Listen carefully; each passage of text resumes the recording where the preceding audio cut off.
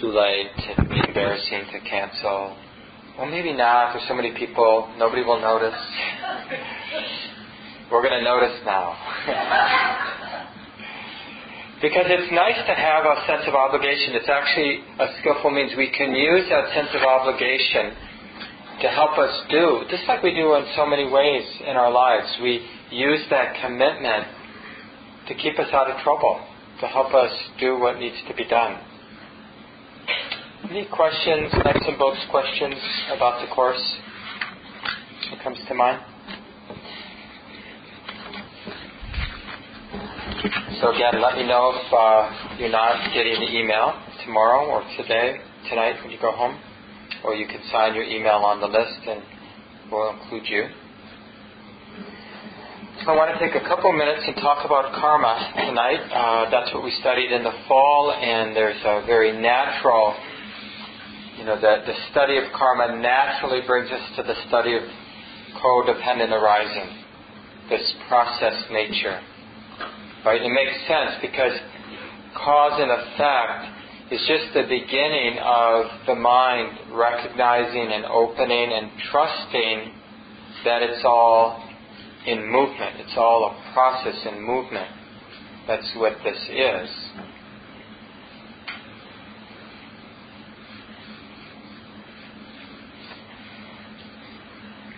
I noticed in my file there was a little card with a quote from Thich Nhat Hanh. He says, "In the present moment, you may even transform the past." In fact, it doesn't matter how lost or deluded we were in the past. The only thing that matters is what we're doing now, what the mind is doing now. And if we're repeating what we did in the past, then nothing's going to change. So it's easy to lament, some people lament, "Oh, I'm so old, I should have started this a long time ago." But what's really relevant is to do the best we can now with the present moment. To be interested in the present moment now. To, like I said in the guided sit, to be willing to learn from our life experience. And the thing is, it's actually not hard. It's not like we got to figure something out in order to learn from the moment. It's more about letting the reality in. That's what causes the change. We don't need to even interpret what's happening now. We have to find a way to be interested in the way that it is and let it touch our heart. It will change our mind. The reason our mind hasn't yet changed is we've not allowed that experience in. We keep interpreting, massaging the data, We keep interpreting or projecting our view, our expectation, our idea on our experience, instead of letting life in, letting life touch the heart. One obvious example is just, the unceasing movement of life.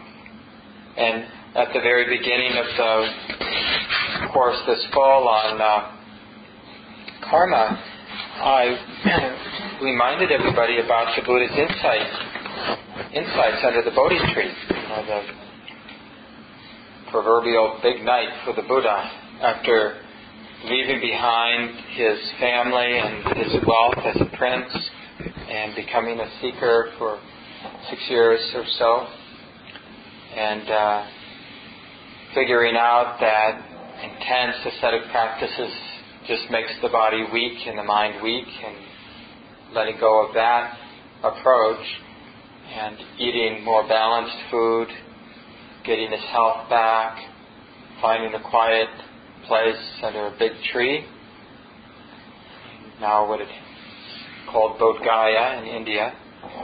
He sat and he made this resolution that, I feel my mind, my heart feels really balanced, really clear. And made the resolve to wake up, to see what hasn't yet been seen that night. And so I like thinking about the 3 insights the Buddha had that night as just an awakening to the movement of all things. And he, as an archetypal figure, he had this capacity, he had developed this amazing mind that was really stable, really clear, profoundly sensitive. So we can imagine that. And so the Buddha not only could see things that we see, but he could see things that an ordinary person can't see. And so one of the things he saw, and certainly we can get this sense, is he started to see the great movement of things, beings coming and going. Sometimes even in a superficial way we flash on that. How many generations coming and going. I heard a talk while I was eating my lunch, famous historian talking about John Adams on Minnesota Public Radio. Maybe you caught some of that. But just think about generation after generation after generation. And then before that, my ancestors and beings being born, beings dying.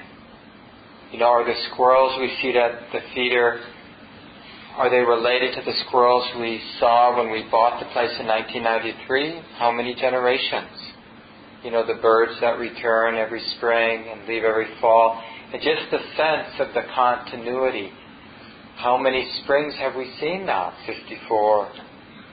How many times we've been together in this room, and then the class ceases, and then another class is born, and then it ceases. So the Buddha started to see that, instead of with ordinary vision, we imagine, it's said in the tradition, he had extraordinary vision. So he could actually see that in terms of his own lives coming and going. So not just how many years, me reflecting back how many years, how many birthdays, how many sorrows, how many happy days, how many headaches, how many vibrant, healthy days. Just that. You can imagine someone with extraordinary sensitivity. Not only, evidently there were people, there were reports of people remembering past lives. So let's just assume that that's a possibility. So the Buddha saw all his past lives coming and going. And then in the next watch of the night, he saw not only his lives, but everybody's all beings' lives coming and going through all time, past, present, future. It just all opened up. In physics nowadays, they talk more and more about, this whole idea of the linearity of time. That's just an idea. And then whatever it is, it's all available. It's all here in a sense. So you can imagine, just open our minds to the possibility that somebody could perceive that, wake up to that. And so as the Buddha was waking up in the second watch of the night to the second insight, it included not only the movement, the coming and going of all things, but now he started to become sensitive to the way that things were coming and going, like the moral or the karmic qualities of the coming and going. That when people were naughty, something happened to that coming and going. That naughtiness, that sort of being mean, having a narrow mind, a tight mind, a fear-based mind, a greed-based mind, affected the process of unfolding. Having a loving mind, a wholesome mind, a friendly mind, affected how it all unfolded. So that you could say that second watch, the insight during that time, that evening, late into the evening, really revealed sort of this, what's skillful and what is unskillful. It became ringingly clear in the Buddhist mind. Like really, really getting it. Because it's not like you just sort of got, I was unskillful and now everybody hates me. But seeing it infinitely through so many lives, the same law playing itself out. Narrowness leads to narrowness. Expanded selflessness leads to expanded beautiful states. Over and over and over. until there was no doubt left in the mind, this basic law. Nobody made up this law. It's just the way that it is. And we have to confirm this in our own practice. It isn't enough that the Buddha awoke to this, had great insight, clarity about this law. We have to see that being played out in our own actions. And we don't have to see every life, past, future, present, that to kind of get this. We can just observe our own actions, and those are immediately around us, and we'll learn the same law. And in the third watch of the night, as the Buddha was aware of the movement, the third and most powerful insight arose. So he's there, first just seeing the movement, beings coming and going. In our way, with our limited view or perspective, we see moments coming and going. So it's really the same thing. It's just it's just how much is being seen. But we see how moments come and go. When you're sitting in meditation, you just see the unfolding of time. Some sits go by, seems like in a few minutes, an hour goes by in a few minutes, and other sits for an hour, it's like 3 or 4 days.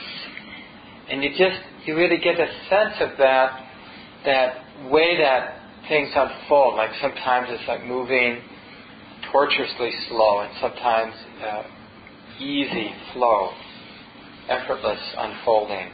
No friction, no resistance. Nothing can mark the time. It's the resistance that marks the time. It makes things feel like they're lasting forever.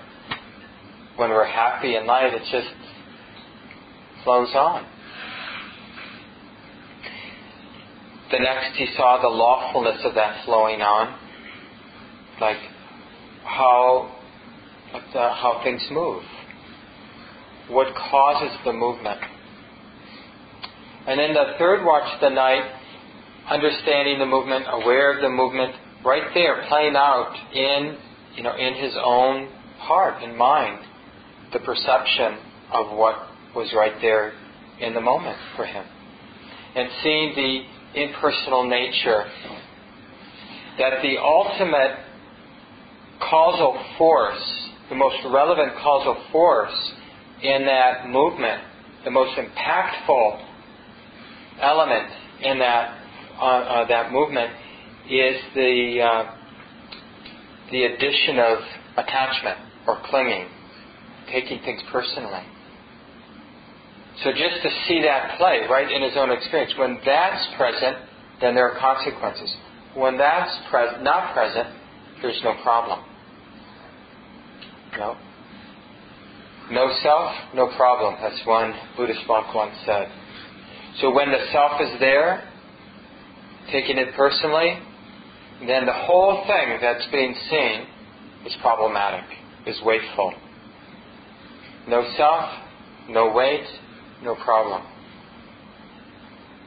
So often in Buddhist terms we call this the realization of the four noble truths. How it is that dukkha, suffering arises and how it ceases.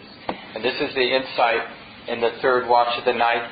And it's also the insight of dependent origination, because as the Buddha got that, as he started to awaken to, oh my goodness,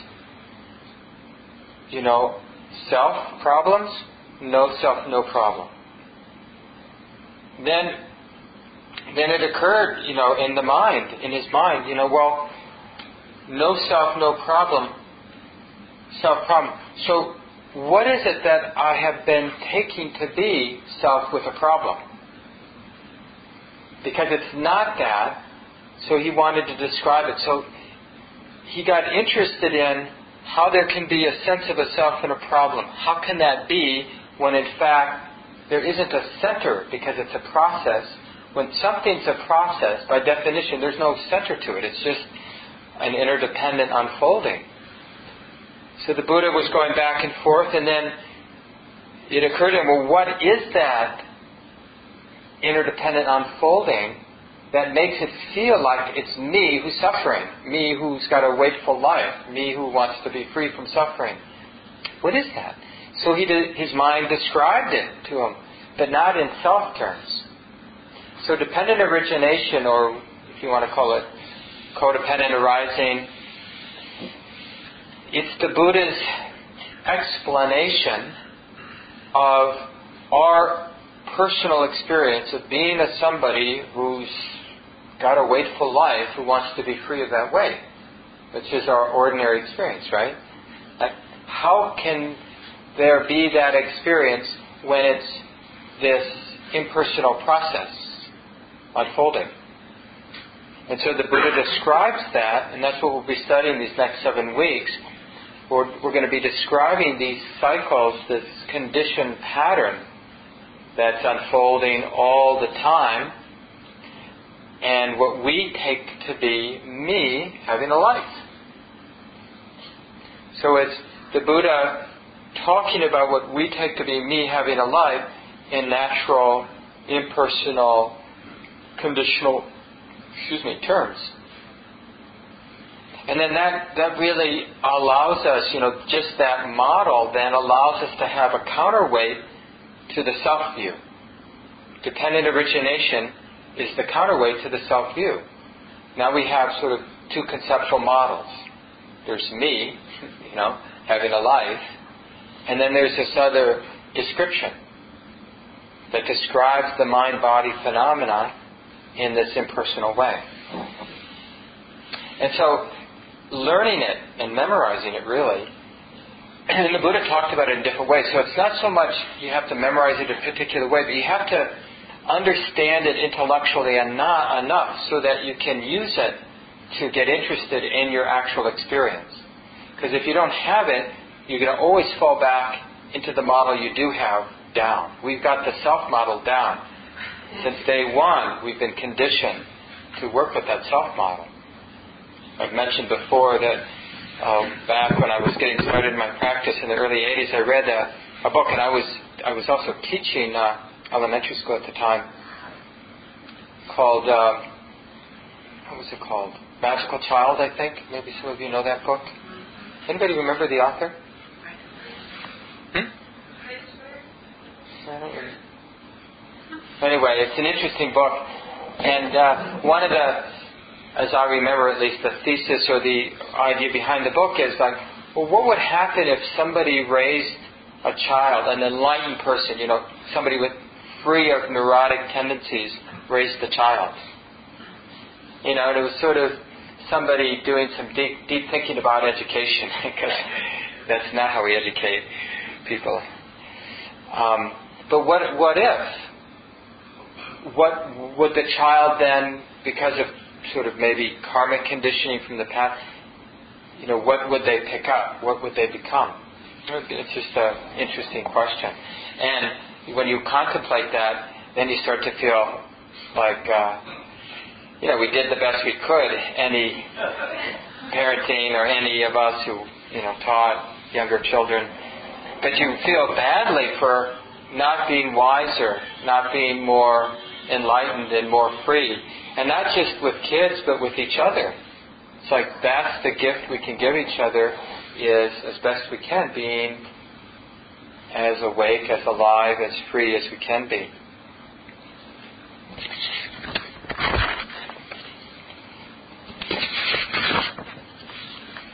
So before we move on to dependent origination, just a few more thoughts about karma, just to understand this cause and effect movement. It's a little bit different than a mechanistic view of cause and effect. There's sort of two dynamics that operate in the process. When there's this, that is. When this isn't there, that isn't there. So that's one piece. So, like, when I'm angry, then there's this, maybe this tension in my body.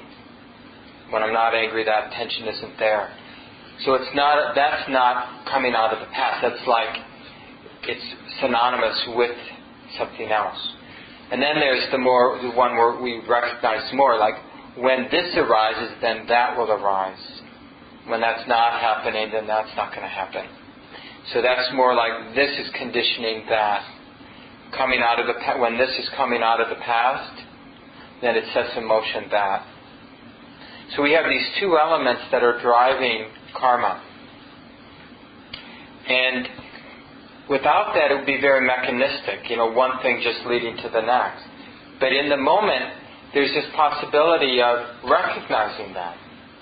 Like, when there's an awareness of anger, there can be something else there.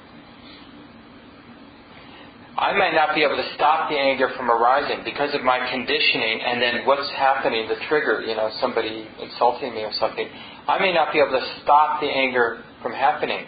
But when there's awareness of the anger in the moment, then there can be freedom from it, not having to act it out in some way. Otherwise, there would be no learning. We'd be destined just to keep repeating things.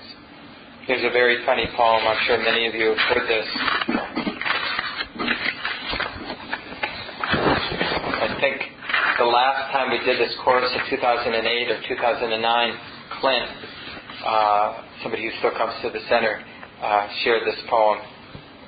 Autobiography in 5 short chapters. Chapter 1. I walk down the street. There's a deep hole in the sidewalk. I fall in.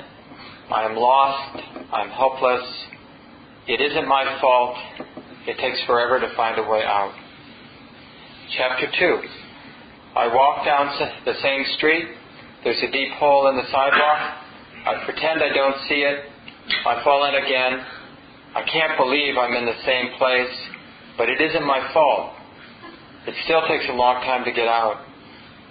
Chapter 3. I walk down the same street. There's a deep hole in the sidewalk. I see it is there. I still fall in. It's a habit. My eyes are open. I know where I am. It is my fault. I get out immediately. Chapter 4. I walk down the same street. There's a deep hole in the sidewalk. I walk around it. Chapter 5. I walk down another street. And that, I like it because it conveys this deepening insight in karma and how it really changes things. It's like, we could learn all sorts of skillful means to deal with our tendency to be angry, or maybe you have a tendency to have a lot of shame, or another person has a tendency to be needy in certain ways. But we all have our own patterns, or not so skillful patterns that we're dealing with. And, we have all these different tricks and skillful means to deal with it. We avoid certain situations, we use our willpower to keep ourselves from acting it out in really unskillful ways, and we have stories we tell ourselves that can help modify the negativity of that emotional pattern, and who knows what else we use. But it's all a struggle. It's like we've got a wild beast and we sort of, have different kinds of cages and ropes and things to manage the beast, but we still have that beast. But going down another street I like that sort of turn. It's like, well, maybe we don't have to own that beast, the whole monster. Maybe there's a way to change the whole nature of the experience. And that's really what I think this third insight of the Buddha is, and it's what understanding karma sets up. Initially, we understand karma so we can get really good at intentional actions. Stop doing the bad intentional actions that have bad results and start doing the good intentional actions that have good results. And we just get better and better at it, and our life works better. And of course, we get attached to that. But as our life is working better, things settle down. And we start to notice that even though my life is pretty smooth, it's still a pain in the butt to have to be good and to have to sort of do the being good part. And it just raises the question, like, the mind is naturally interested. Is there more freedom here? Or is the best we can hope for is to be really attuned to skillfulness and unskillfulness? Because one of the things that attunement reveals is letting go is the most skillful thing. So owning the identity of being the person who wants to be skillful has to be let go of. And that's what that attunement, like getting interested in karma, will naturally lead to that point where you realize the most skillful things in terms of karma is to let go of self-view. And that doesn't even, it won't necessarily, philosophically you can think about it, but what really turns the mind in that direction is when it begins to see the weight of self-view. See, it isn't even about whether there is a self or there isn't a self.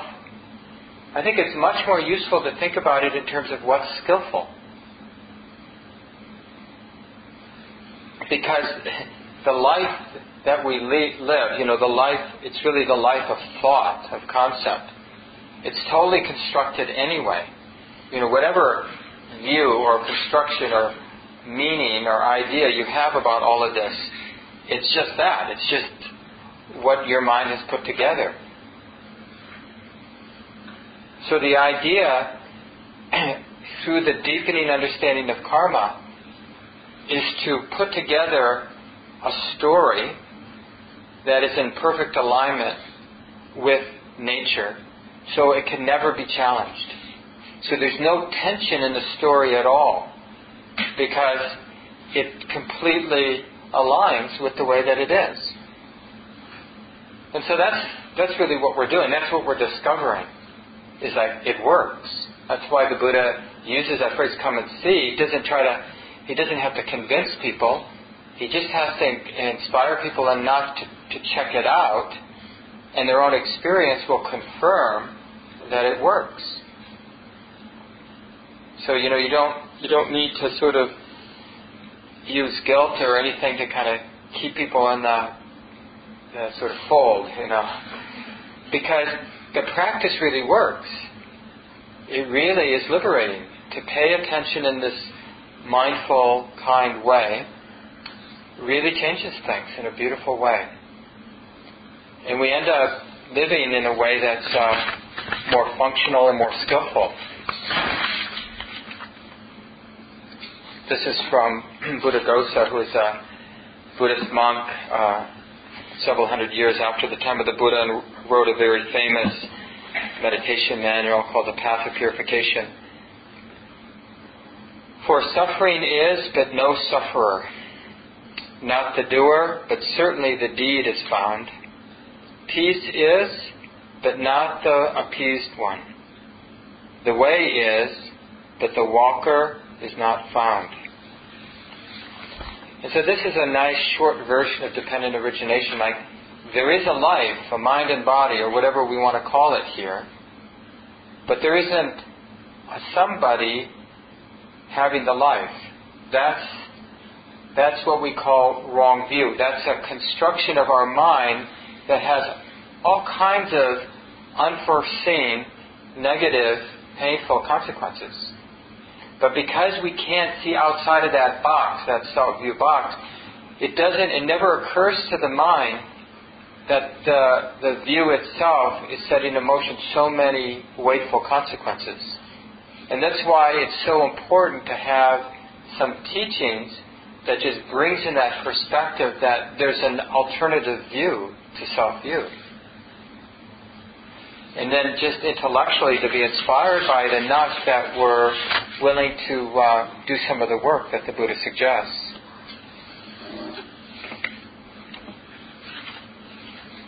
Here's Ajahn Jayasaro, one of the better known senior Western monks in the Ajahn Chah tradition. He says, this person doesn't realize the truth. Rather, it's through understanding what this person is, or what our experience is, that the truth is revealed. And then finally, this Tibetan saint from long ago, Milarepa, famous sort of the patron saint of Tibetan Buddhism. I've obtained all my knowledge observing the mind within. All my thoughts become the teachings of the Dharma, and apparent phenomena are all the books one needs. This is just another way of saying using our experience to be our teacher. It's a famous line, Ananda always ends up being the fall guy for the Buddha to help the Buddha make points. And so here's another one of those occasions where Ananda thinks he's, you know how this is. I definitely have this in my personality, kind of wanting to impress my teachers all the way back to elementary school. And so Ananda goes, he's talking to the Buddha, "It is amazing, Venerable Sir. It is astounding how deep dependent co-arising is and how deep its appearance. And yet to me, it seems as clear can be." And the Buddha's going to put him in his place. "Don't say that, Ananda. Don't say that. Deep is dependent co-arising and deep its appearance. It's because of not understanding and not penetrating this Dharma, this teaching, this truth, that this generation is like a tangled skein, a knotted ball of string, like matted rushes and reeds, and does not go beyond the cycle of the plains of deprivation, woe, and bad destinations. From birth as a requisite condition come aging and death. Thus it has been said, and this is the way to understand how from birth as a requisite condition come aging and death. If there were no birth at all in any way, of anything, anywhere, and the utter absence of birth, from the cessation of birth, would aging and death be discerned?" And Ananda says, no, sir. And he goes through the whole chain of dependent origination to really show that this whole thing is all dependent on everything else. It's like the whole process itself. It's like, I don't really understand holograms completely, but there's something, each part has part of the whole in it, includes the whole. And it's like this experience we have. So if we change one thing, the whole thing gets changed. That's the beauty of this system. So bringing in awareness of the system is the thing that changes everything. Ignorance and suffering depends on misperceiving, on ignorance. Non-ignorance, and you don't have this world of suffering. Ignorance, and you have this world of suffering. Non-ignorance, and it disappears. Now, people don't like this because we're attached to the world of suffering in all kinds of ways. And I don't mean attached like we're blind to it, but in a way it gives us meaning. The thought that there's a lot of suffering in the world. Even attachment to the idea of being compassionate to the suffering. But we really want to understand that, if you're interested in the teachings of the Buddha, he's really talking about this experience, that the sort of process and the interdependent nature of suffering depends on things being the way that they are. And when that changes, then it's something else. And we want to just start observing this in our own life, how when we're in a funk, and then maybe we're fortunate enough that a particular thing shifts, and we're mindful enough in that moment, and we see the mind going, or the world of our experience going from, wakeful and it's a problem and I don't like it, to not a problem. Fine. Even in that simple experience of going from a hell realm to an expanded state. And to really see that, it's like a different reality. But what changed? And a lot of times the mind, out of habit, will kind of tell itself what changed. Well, now this person cares about me, or now I've figured out this problem. But the more we observe the mind carefully, we see that the change is much more subtle than that. It's like when the mind is investing, attached to narrow views, narrow ideas, then our world gets very heavy, very dense, very dark. But when the mind is not doing that, then the world appears differently. This is part of the exploration you can do this week, and then next week, as I mentioned, we'll have small groups. So it'd be really nice this week to get interested in the cycles of suffering and stress in your life, where you feel some weight, and like bringing a real fresh, like, how is this process of suffering, of feeling tired, of feeling burdened by life? What are the ingredients that are at play? I mean, some things you can't change. If it's 20 degrees below zero, that's not one of those ingredients you're going to play with. What we can play with are things related to our attitude, our view, the assumptions the mind is making, what the mind is projecting. And generally we want to look at things that we think aren't in play, but actually are in play. I mean, this is the great thing about having been practicing for a while, and a lot of you know this, is that we don't believe what we tell ourselves. She doesn't love me. And then we it's like we don't believe our own voice anymore, our internal voice, our internal dialogue. Well, I don't really know. I mean, sometimes she loves me and sometimes she probably doesn't love me. Or, we think the world is out to get us. Well, sometimes it is and sometimes it isn't. And so it's harder to be lost in drama for long periods of time the more we practice. Because it just doesn't hold up. We just don't believe it. We don't believe what the mind is trying to tell us. The story's gotten old. We've seen through it.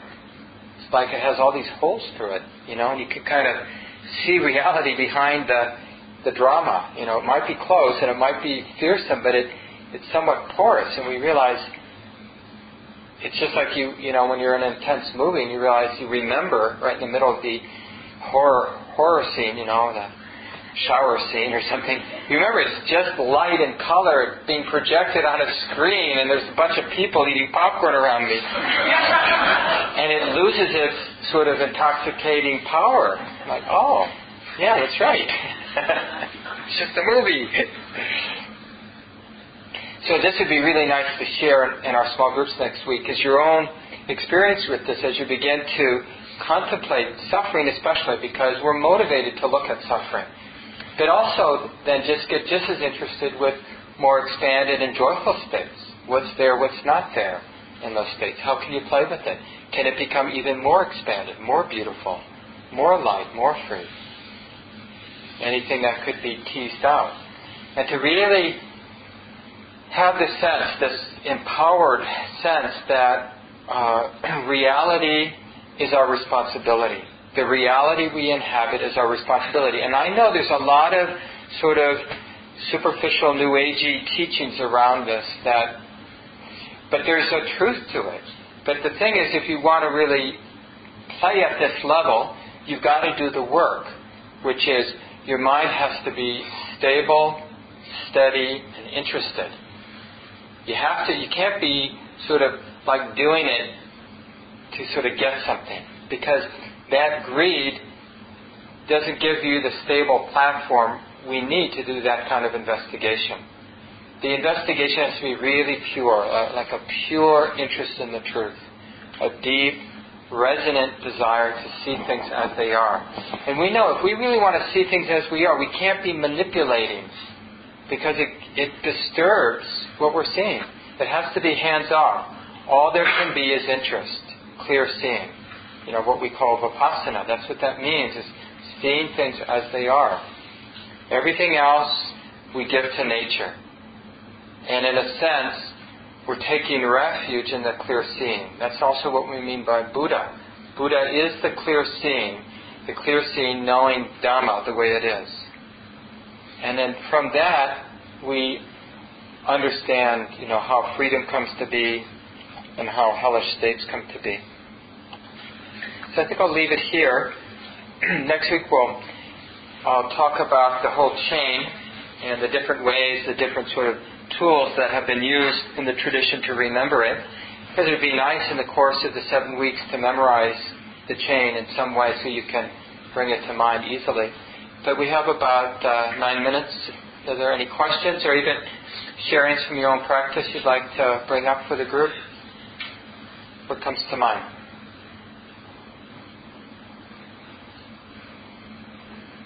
Yeah, Judy. I was thinking about what you said about just really kind of letting go a lot of things like that. I was thinking about how it reminds me of, when you're looking at one of those pictures of changes or something like that, you can't really make yourself see it differently almost. You have to just somehow.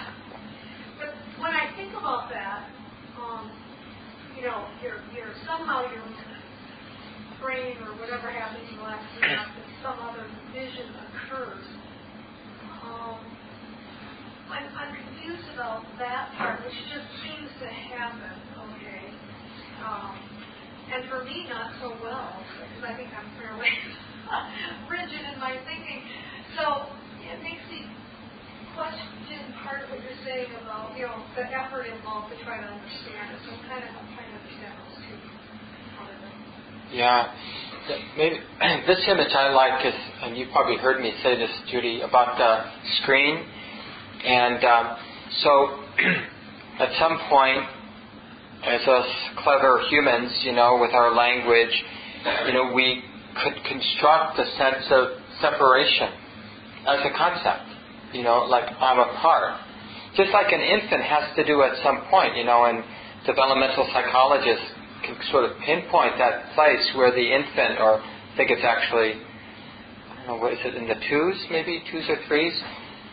Or 18 months, I don't know, some of your parents might know, where the child really conceives of themselves separate from the parents. And first, it's all just together, it's all just one thing.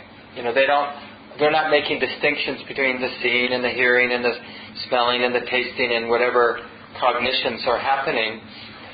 And but at some point, they start to sort of organize their experience in a certain way. And so, if you've got a screen and you're looking through, that seed of like, that screen is important or that screen is me, it gets intoxicating, and then it's like we stop looking beyond the screen. All we can see is the screen. It's the most interesting thing. It's what's really important because it's me. And then we lose everything else that's beyond the screen. So, there needs to be a handful of strategies to help us. One is to just develop a lot of sensitivity, which we call samadhi, where the mind gets really steady and still, because that increases the odds of recognizing, the mind is fixated on the screen, and now with the mind is more steady, it's more easeful because it feels good when it's steady, it has that inner bliss, and it relaxes the sort of neurotic doing, and then it notices, looks like there's something beyond. What is this? It gets interested.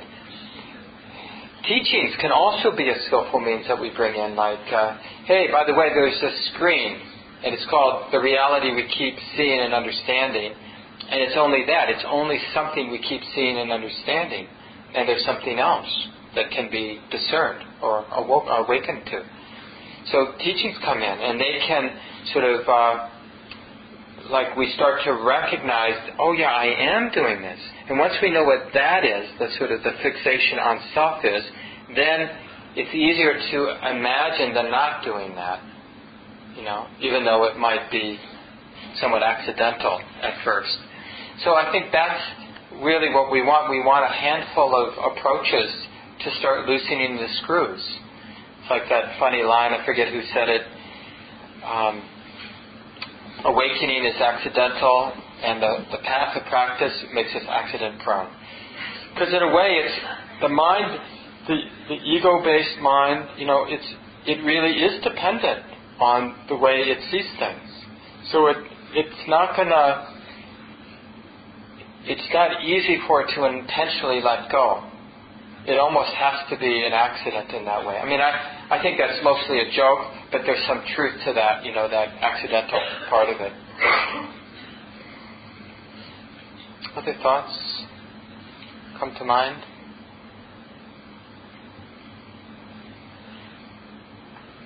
Yeah. I had an interesting experience today.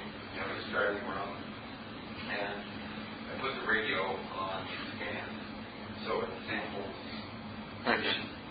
And, you kind of go through the cycle over and over, and all of a sudden I had this reality that's exactly like my mind is. You're just sampling these different mind states. And that oriented space in between each radio station, you get a little relief. It's like the few moments that I feel like I get the sense of being in the present. Yeah. It's just one of those kind of crazy metaphors. No, that's not a crazy metaphor. I think that's a pretty good one. Because that hunger, that drives us to the next station. It's like we're looking to be satisfied and never satisfied. But because we're asking experience to satisfy something that's actually not there, so it's never going to work. And so but the strategy is, then we'll go, so because it's not working, we keep going to the next station. So that ever going onward is a nice description for dukkha, like the more subtle experience of dukkha, an ongoing uneasiness or hunger or thirst. Yeah, Wynn, you get the last word. I'd love for you to address for a second, what makes the strategy work in a superficial way that makes us to continue the strategy. There must be some satisfaction. Do you know what I mean? Some satisfaction in? We go to the radio stations and then we land on one that, really shining the light on what is that because we're logical that way, right? What is that? Well, this would be something I think we can all answer directly in our experience. But like when I look at my experience, and I go home and there's something I can absorb into that has some pleasantness. It's like I'm relieved from that neurotic hunger for a period of time, but it never lasts because it's so interesting. Given how my mind's conditioned, eating food, watching a TV program, talking to a friend is so engaging that for a time, that neurotic hunger to satisfy what isn't there falls away. And so moments of absorption are deeply satisfying. That's why jhana practice, deeper states of concentration, here it's sort of the ultimate sense experience, as opposed to playing with a toy or having a conversation with a good friend or seeing a good movie. Jhana has no negative consequences. It's just the mind sort of resting in its own space, basically, and experiencing the bliss of not having to do anything. And so, deeper states of concentration is a sense experience, but it also ceases. And so, that's why that's why we're caught, because there is some relief when we absorb into something. Even absorbing into something that's stressful. People do all kinds of dangerous things because they escape from the more sort of deadening states of their mind by, vandalizing a house, and running away from the police. And they feel exhilarated because the normal drudgery of their lives and minds, they were free from for a while. And then there it is again. So they think, well, what can I do? Well, let's go mess around, and they do something the next night. So this plays out in all kinds of different ways. The mind, like you were saying, going from station to station, most of us mature, balanced types, we have our ways of, we're not neurotically going from radio station to radio station. We're cultivating an interest in wines, or we're cultivating, I watch Masterpiece Theater. I don't watch that junk. So we have these different things that we feel it's okay to absorb into, even though we know that it doesn't really change us or kind of provide any lasting safety. But it does give us a break from our neurotic minds when we absorb into that. And it's just a question and it's a poignant way to end the night, I think, to ask yourself, well, is that good enough for us? Because if it is, you may not want to contemplate dependent origination. But if you take the big view and you realize, I'm not sure that's enough. I'm not sure that's really going to be take care of me in the end. It's really poignant to see that my own mom and dad and other older people, and where the body's less able to do those fun things that the body can absorb into, and the mind has its own limitations and isn't interested in so many things. And one of the few things that's left is to reflect on the good moments and to look at the photographs and to talk about things from the past. But you can get a sense of being around people in those states, just how limited they are in finding things to distract themselves from aging and death. And it breaks our heart, I think, if we let it in. So I'm motivated, personally. I think you have to leave it here. It's 9:02, so let's just take a few seconds and let go of the words.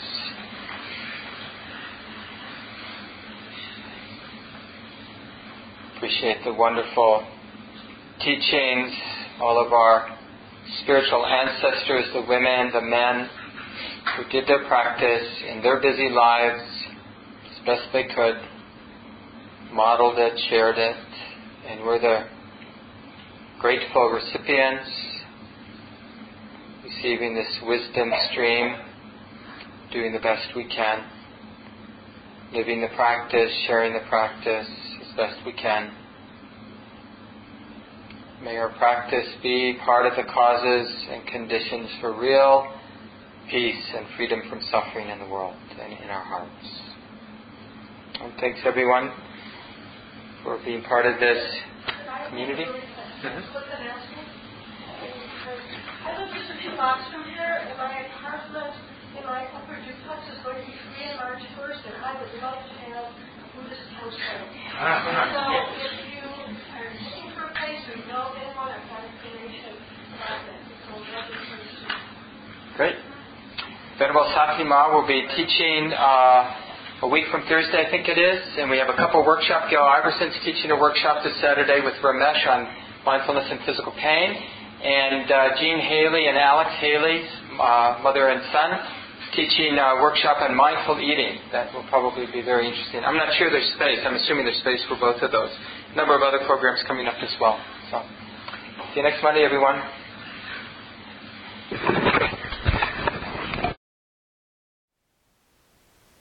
Thank you for listening. To learn how you can support the teachers and Dharma Seed, please visit dharmaseed.org/donate.